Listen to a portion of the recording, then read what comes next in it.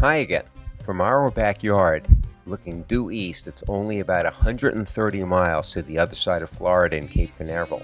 When the last shuttle took off, right at twilight, we had an absolutely amazing view as the shuttle just blazed across the sky.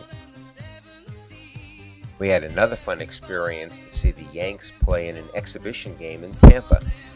I helped the Crystal River High School Key Club with a fundraiser, and they're a great group of kids. They're also going to be helping me with the Ozello Adventure Race that's going to be happening next week. This year we expect to raise 30% more than last year for our scholarship fund. Could this be a sign of some economic recovery? We enjoyed some boating with our friends Muff and Howdy, who were visiting here from Colorado.